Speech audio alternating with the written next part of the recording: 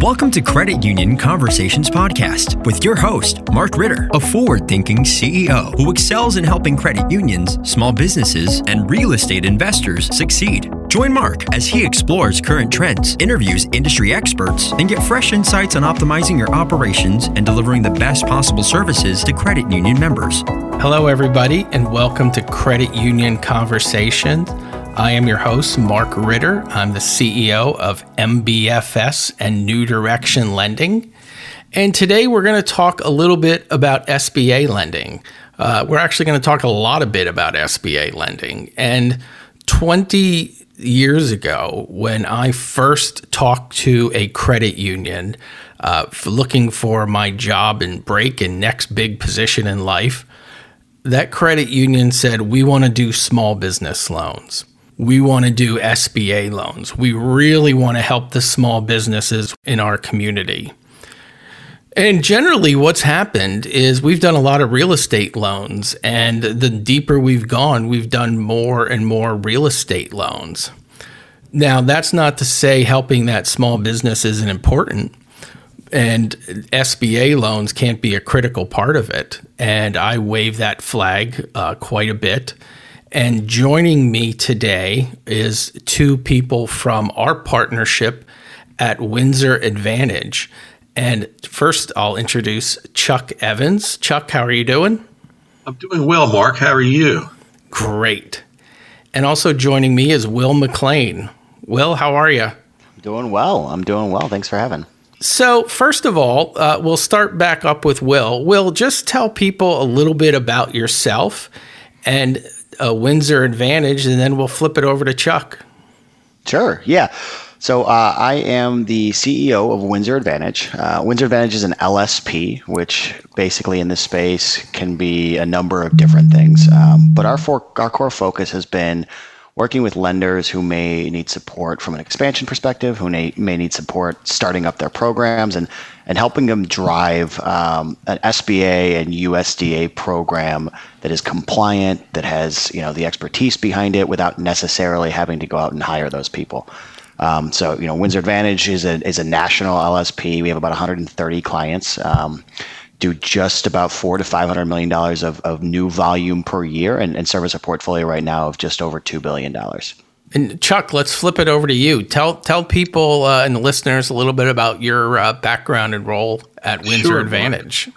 I'm a recovering banker for many years and ran a certified development company and started in this lender service provider world probably close to 15, 20 years ago, and happy to be a part of Windsor. And my role at Windsor is to help develop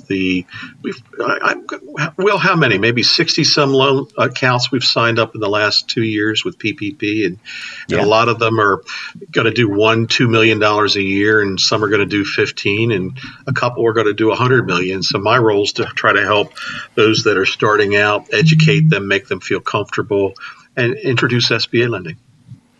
Great. Now, I work with about 75 credit unions now, all throughout mainly the eastern United States.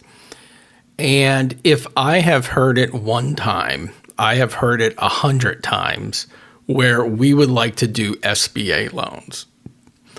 Almost all the time, the program sort of flounders, a few break through, a few do some loans a year. But I'll turn it over to you.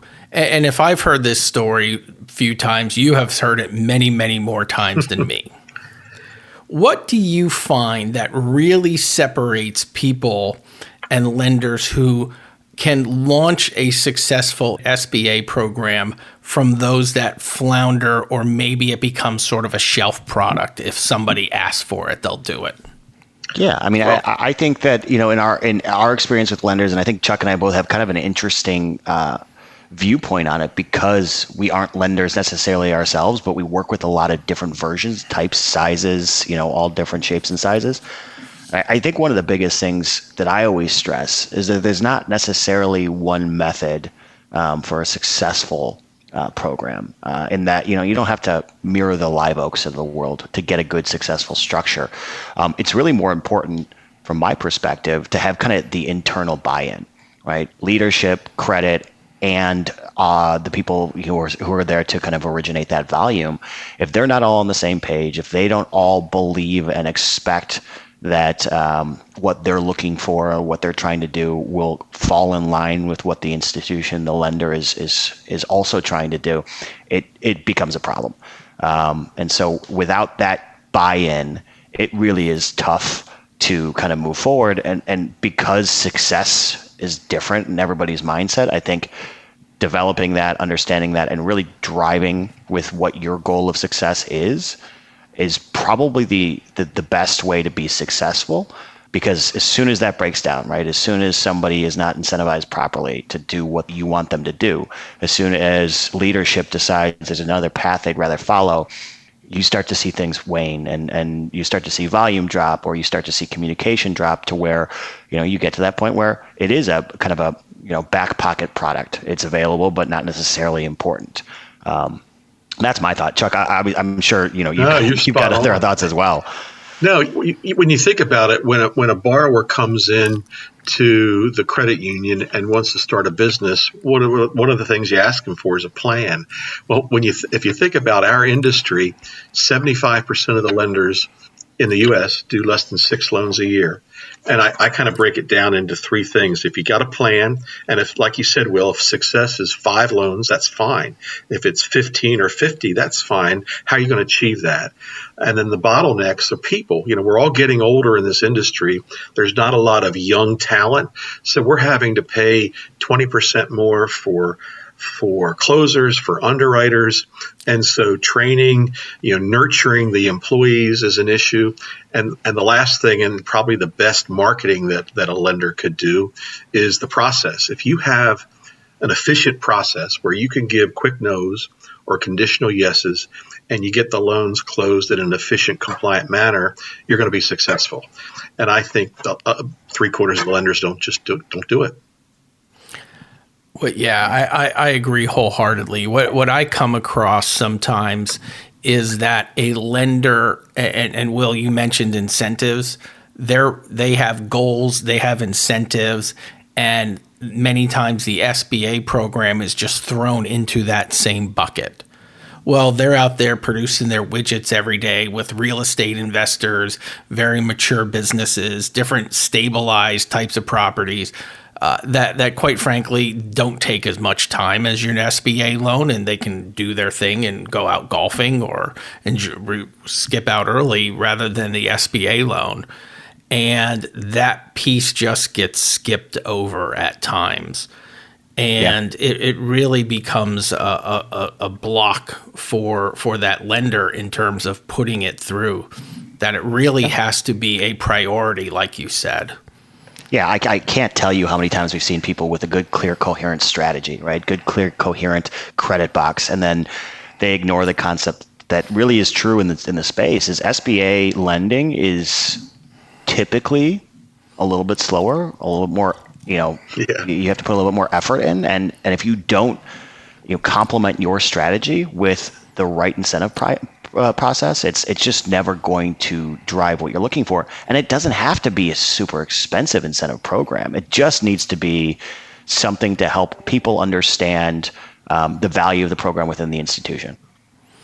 And Will, we can pick on Chuck here for a little bit because he's older than my us. favorite. So I find too that many people have SBA urban legends out there of war stories that they have passed down or somebody has told them from 20 years ago about a loan that the SBA walked away from, or they had a bad program, they had a bad experience many, many years ago.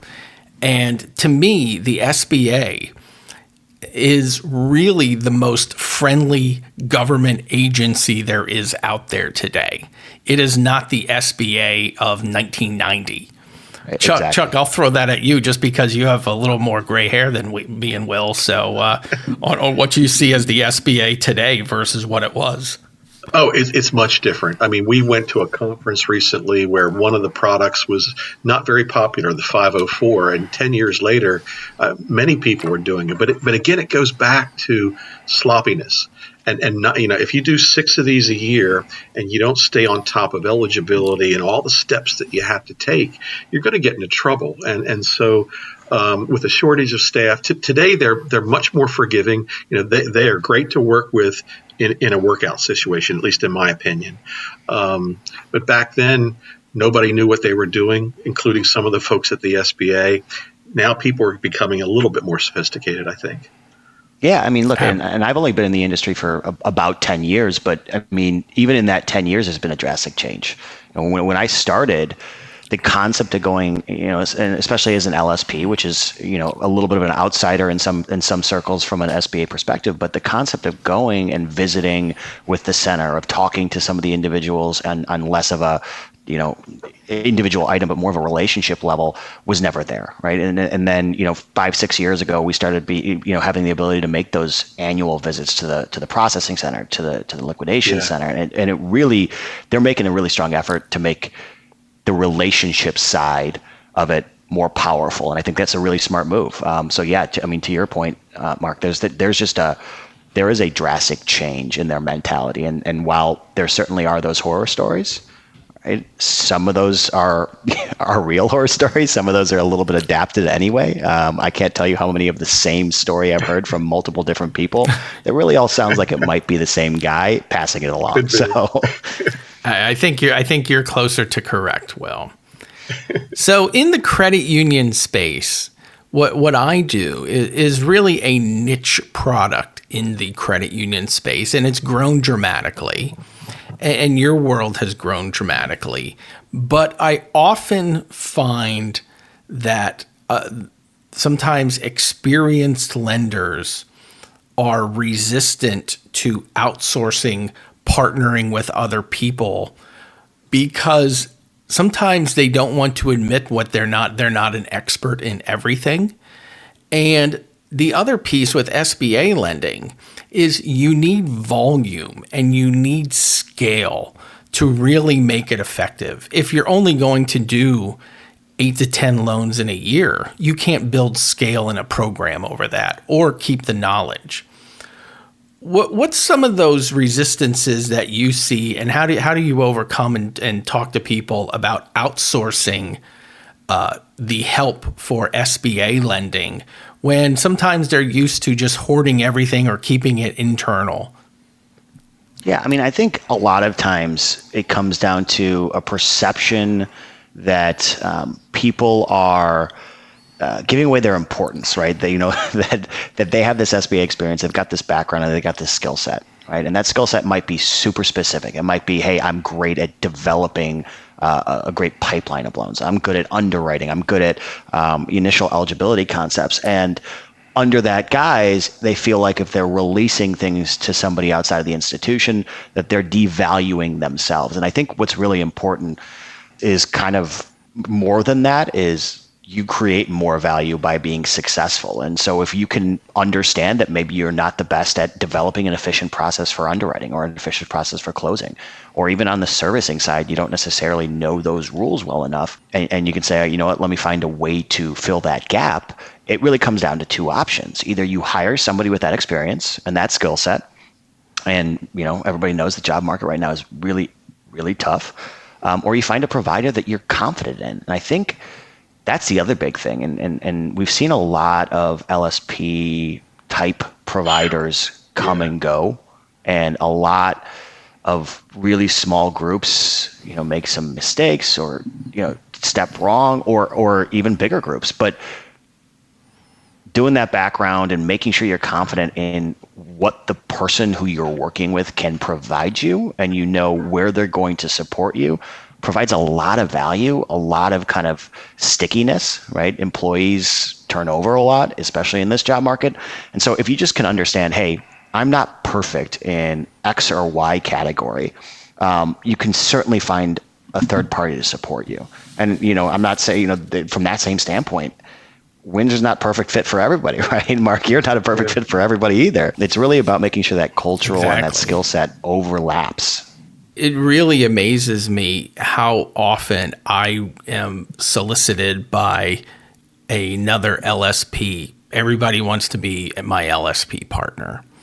And when I talk to people, many times it's just one person who was a packager or who was a lender, but you need such a robust staff, and you need somebody who has depth in every aspect of the loan, and not simply talking with a borrower to put together a loan package, because it is a much, much bigger world than that. And due diligence is just absolutely critical in what we're doing and how we're doing it, and keeping up with the borrowers and the companies, and having that faith. Because SBA lending, when everything is perfect, it isn't that difficult. When there's problems, that's where I want to know who my expert is and what their ability is to help me work it through. Yep.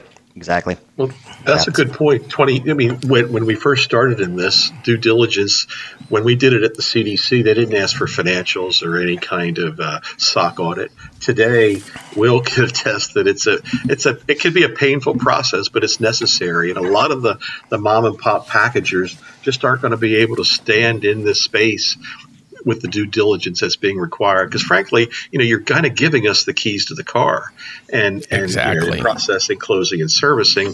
You have to know who your partner is. And I do think the landscape is changing. You look at lending across the board.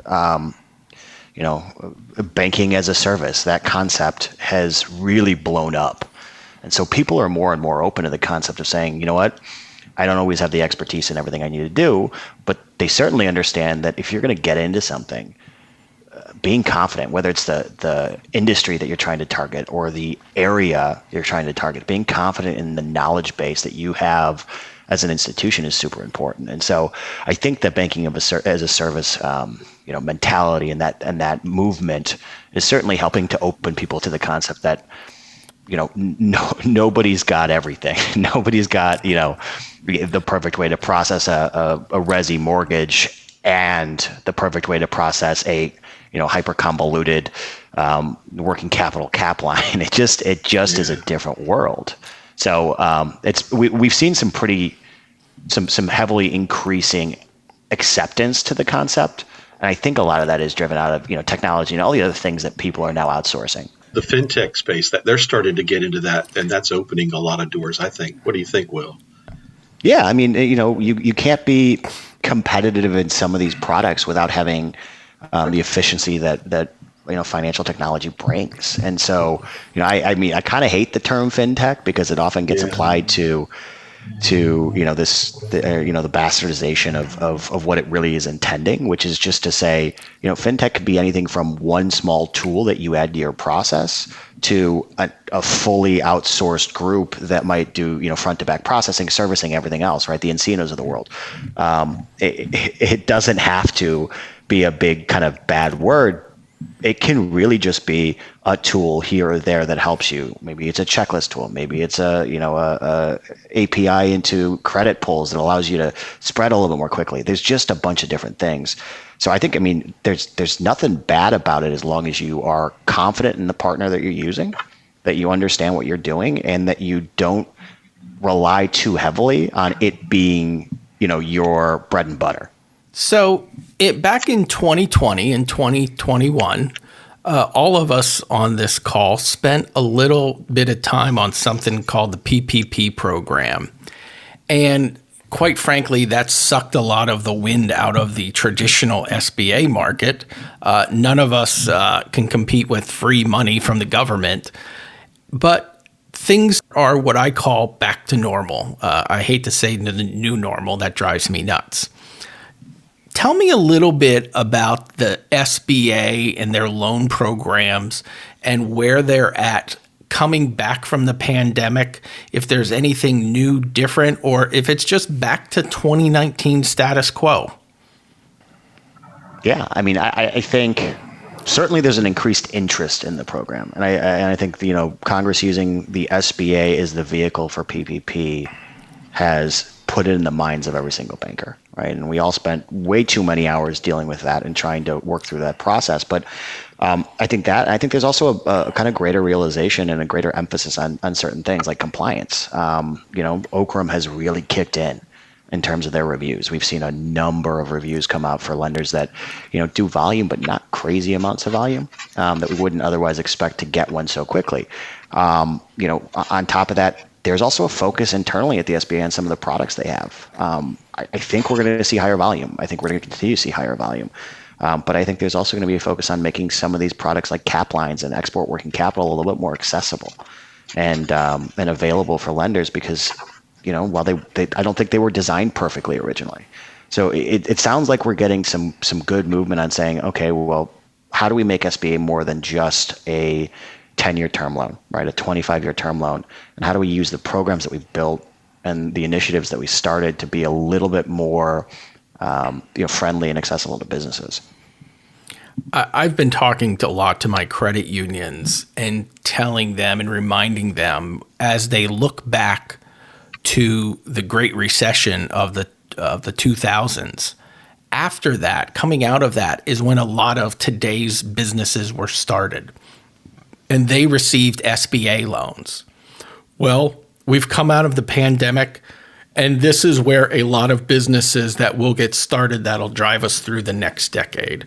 So I'm glad to see the SBA support going back and really coming on strong with the government support where we can really put a lot of money out there. So I got two more things for you guys, and I remember getting the PPP application and rules at 6:45 in the morning when the program was going to start up at 8 a.m. And I remember diligently processing loans around my Easter dinner, talking with credit unions and keeping everything moving on Easter of 2020. Give me your craziest PPP story or incident, or what you'll tell your kid, what you'll tell people 20 years from now about the PPP program. Chuck, I'll let you lead this one. Well, yeah. I'll tell you, when we, my little LSP merged with Will and Windsor just as PPP started. So we had 25 accounts, and we ended up having to do those by hand through eTrans simply because we weren't set up to use the technology that Windsor had, and the LSP wouldn't approve it in time. So we had a team of about 4 or 5 of us that all learned on the go and worked 24/7. Some people were happy, some people weren't happy, but we got it done. It was a team building exercise, that's for sure. I used to tell my staff at the time, you are as much of a PPP loan expert as everybody in the country. Exactly. Everybody was looking for all these resources and magic answers. And I said, no, you know as much about this as anybody in the country. So yeah, it was a crazy time, and hoping that we never ever see that again. So I'll flip it over to you to wrap it up here. Tell me really kind of a success story, a Windsor Advantage, something you're proud of, something you're looking forward, something you've done that you really like to brag about. Take it away.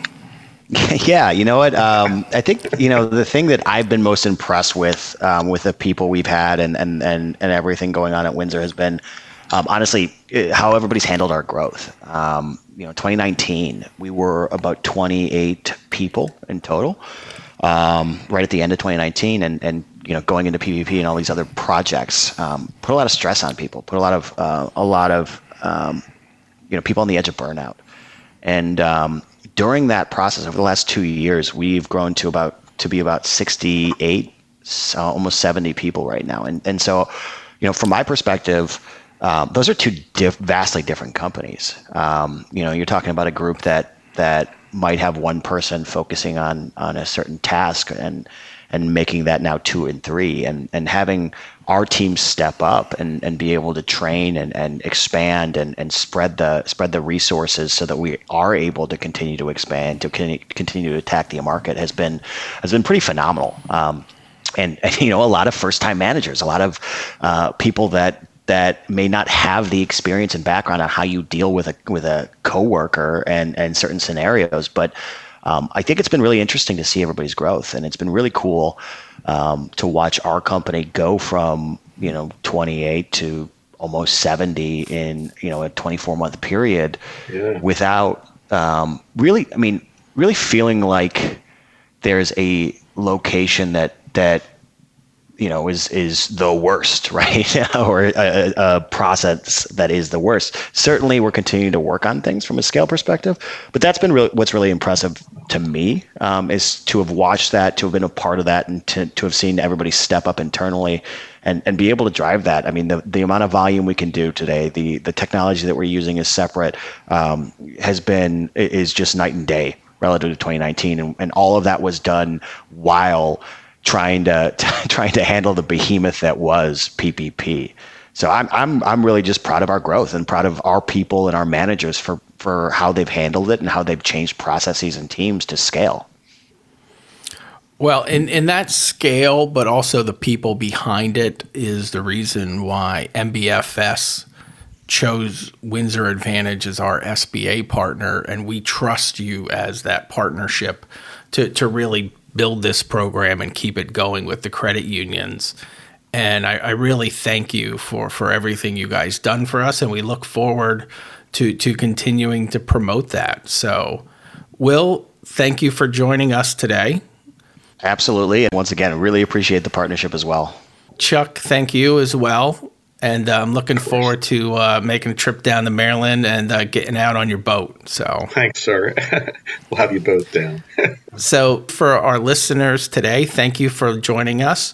We would love to talk a little bit more in detail with you about SBA lending, get you on some of the basics, talk about how your credit union could partner up and produce some more SBA loans and really help out that community.